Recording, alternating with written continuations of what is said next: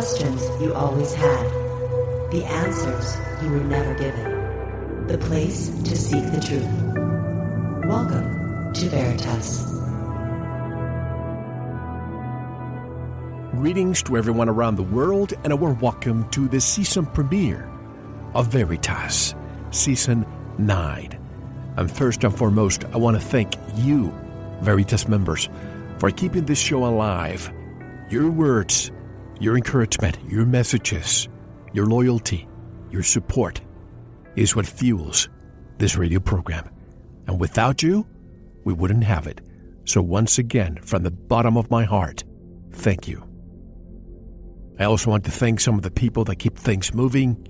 Vic Giza with his wonderful art every week, putting a smile on our faces. Tyler, Samantha, and many others who lend us a hand every so often. New year, new music, additional topics. As I said before, the topics that used to be covered on Sanitas are now coming to Veritas too. So you'll have a plethora of new things this year. I also need your input. Shortly, you will have a poll where you'll be able to vote for your favorite topics. I want to hear from you. I want to feel your pulse, because you are the ones who are going to be shaping this program from this point forward. You've always had, but I haven't done a poll for a long time, so I think it's time for us to do so. 8 years, now we're starting the 9th, but as far as this show is concerned, I am very excited to still be around, to still be on the air, even though certain outfits out there from the media are considering outfits like Veritas to be fake news, when in fact, are the mainstream media themselves. So the fact that you're listening to this program, waking up to the truth every week, waking others up all the time, I'm just flattered, humbled, honored to still be able to conduct this program.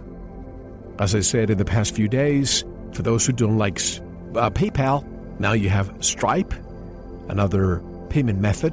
PayPal's still around. Also, we are bringing back Bitcoin by popular demand.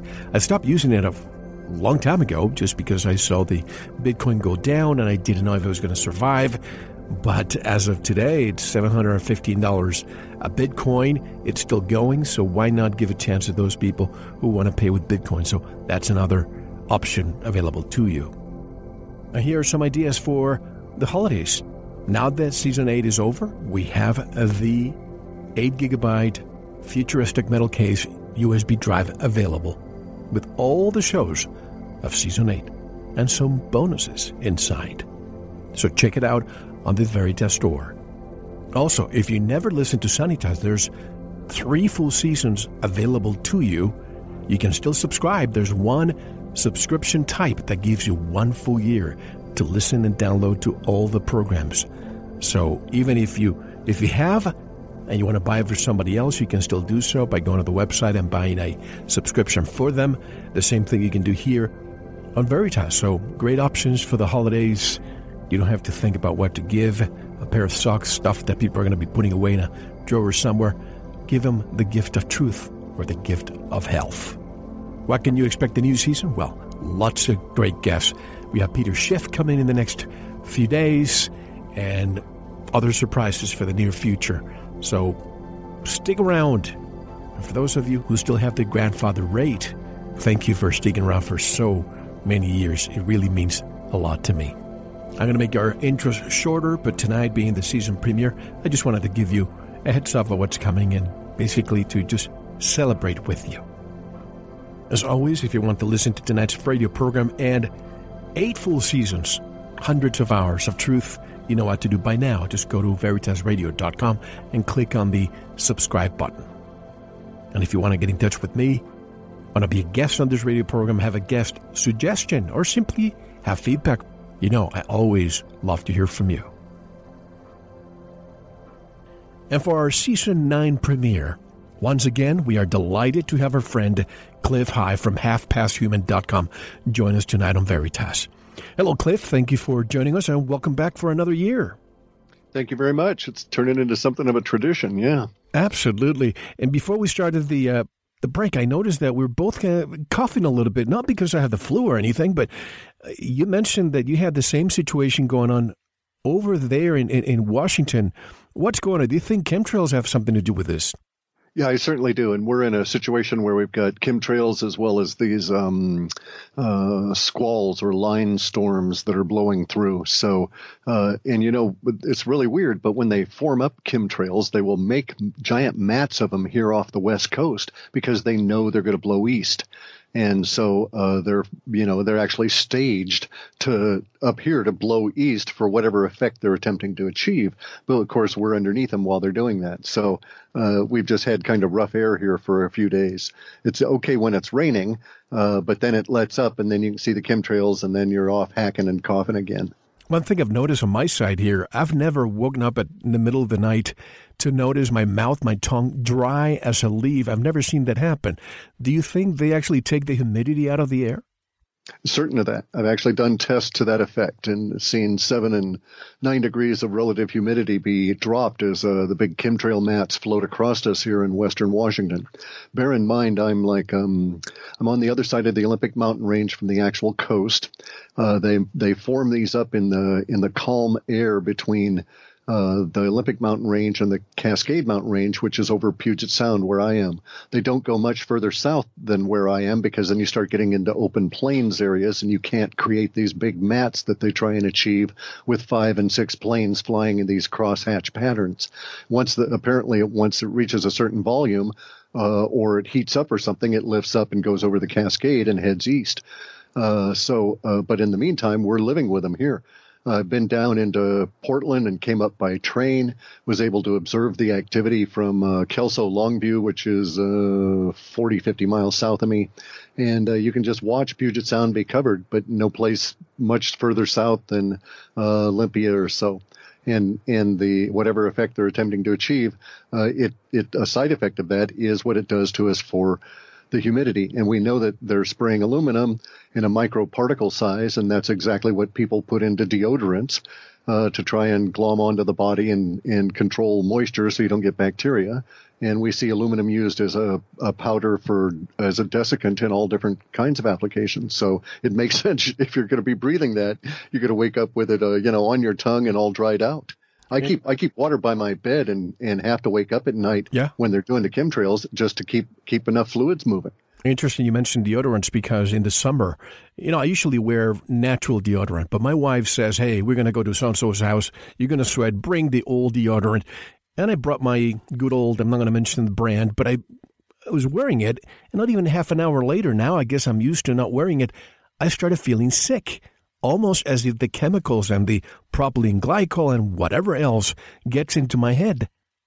It certainly does. There are chemicals in there that can cross the what's known as the blood-brain barrier.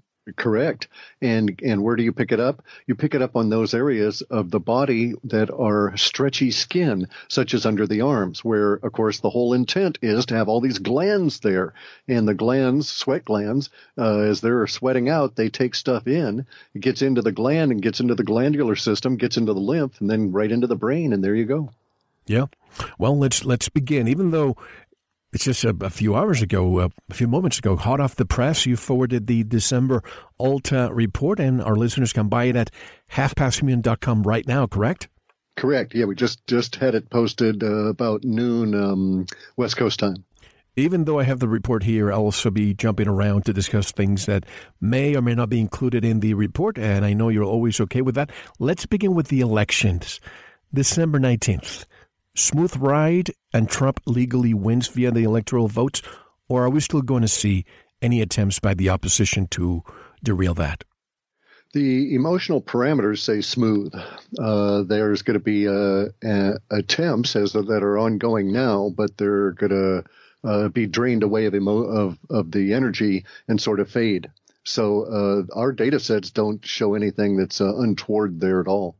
What about the delusional recount melodrama of Jill Stein? And do you think Soros and the Clintons were behind this recount attempt?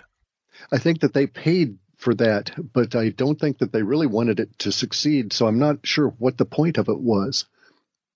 Anything that I would say to that would be speculation, but I'm quite certain that Soros's money is involved in that, as well as all of the Well, let's call them anarchists. They're paid by him, so so they're not very anarchistic. But these the paid riots and so forth. Again, I don't know what his point is. I just don't know what we're trying, just like Occupy Wall Street. What are they really trying to accomplish? There's has been a move that we could characterize very in a binary fashion. Okay, let's just say that over time we've seen a slip or a shift in the population. Let me phrase it a different way. A split. Let's say that we've seen a split in the population over the last 45 years in an accelerating fashion, but really since Nixon took us off the gold standard, we've seen a split from that part of the population that actually works for a living in terms of producing something of value that then the universe then rewards, and those people that actually don't produce anything. And by that I would mean government, any lawyer, anybody whose job is to shuffle things around. In the first category, I'm putting the people that grow stuff, the people that are machinists, the people that run plastic pressing mills, this kind of thing. Those individuals that are manufacturers that actually produce some atoms, move them around, and you in some way consume those atoms. Even if it's, a plastic glass you're using at a ball game, you're consuming those atoms that someone had to produce for you. So those are the producer class.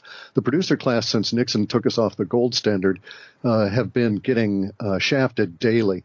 You'll be able to plot a correlation in tick by tick between the rise of the 1% and the reduction of the middle class and the departure from the ability to have convertible gold for the U.S. dollar for the world reserve.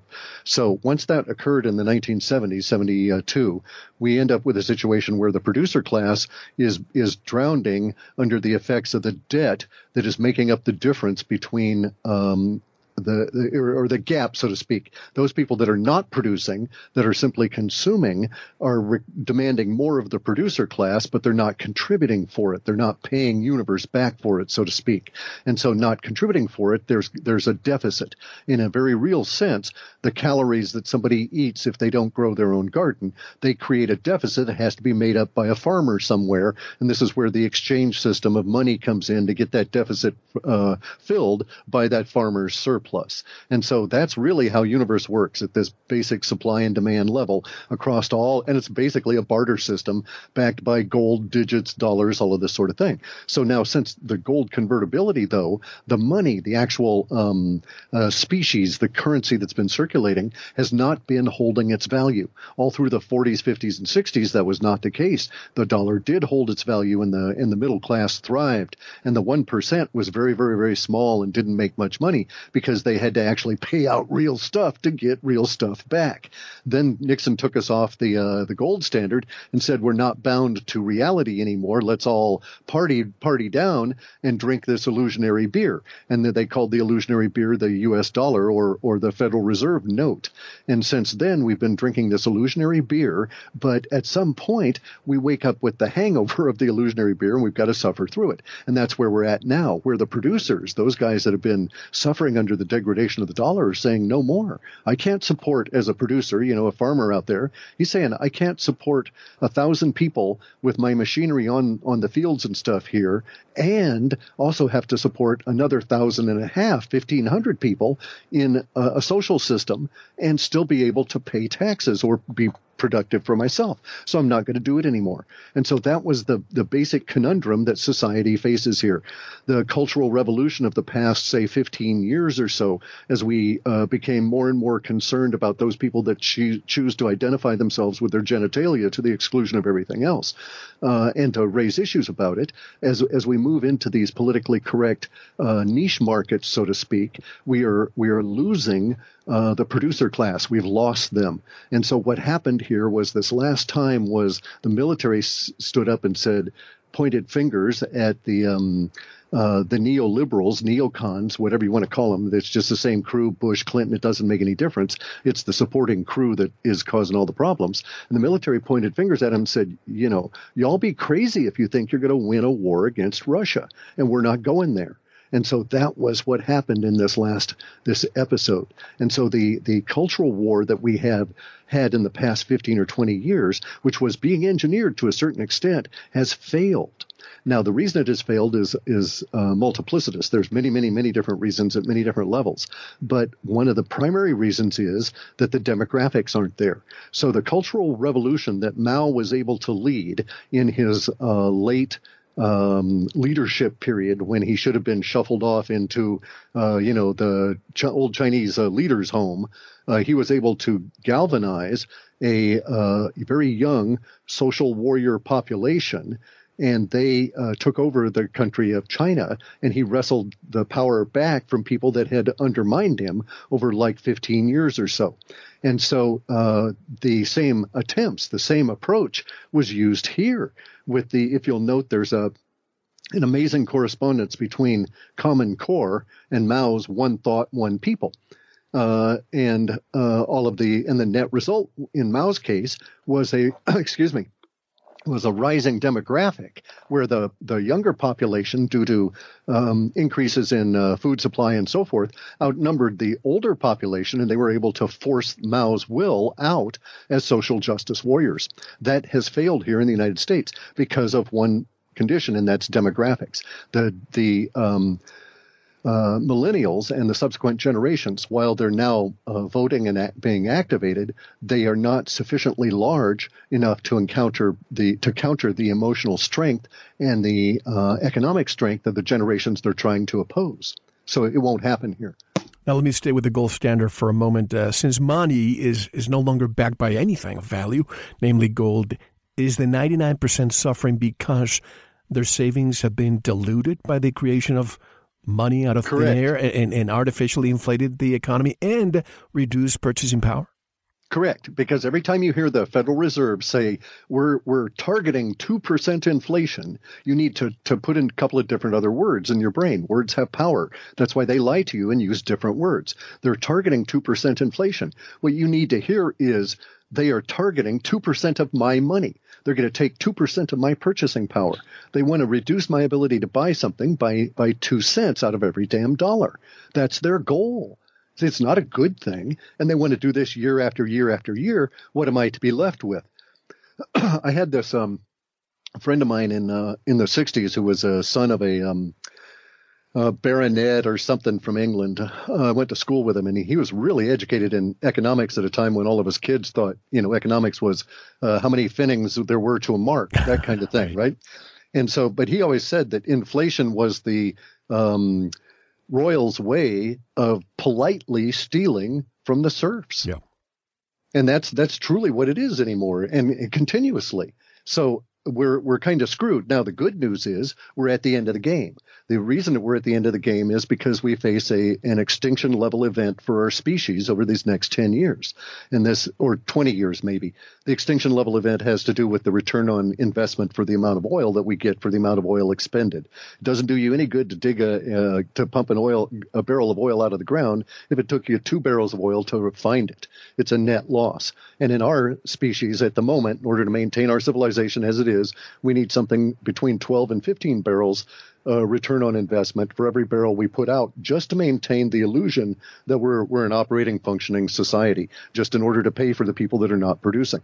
So in the worst case scenario, we're going to have an economic crash so horrific that will coincide with a mini ice age, that all of the people that are not producers, all of the people that are living by virtue of the debt being put on the society, all of those people will be out pulling tractors through the field, or pulling the harvesting equipment in vast gangs of humans, because we won't have the oil to do that, and this will be the only way we can get calories. That's kind of like the worst case scenario, maybe as early as 10 or 20 years down the road, as the energy supplies dwindle, because it'll get to a point of rationing. You can't, for instance, run a carbine off of a solar panel.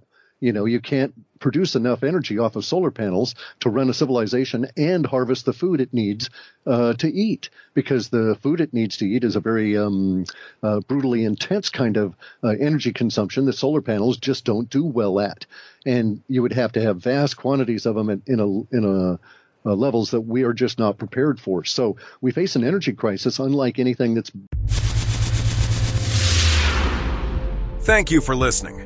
To unlock the full 2-hour interview, including video formats, downloads, transcripts, exclusive articles, and more, subscribe to Veritas Plus now.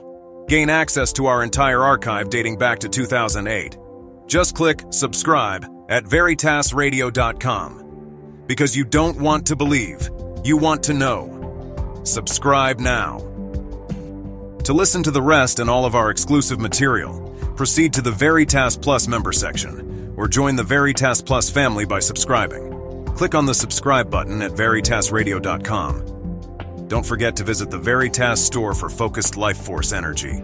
Get a 15-day free trial today, with no credit card required. And if you want to get in touch with Mel, want to be a guest on this radio program, have a guest suggestion, or have feedback, just click on the contact button on our website at veritasradio.com. Now, proceed to the Veritas Plus member section or subscribe to listen to the rest of the interview. You don't want to miss it. Because you don't want to believe, you want to know.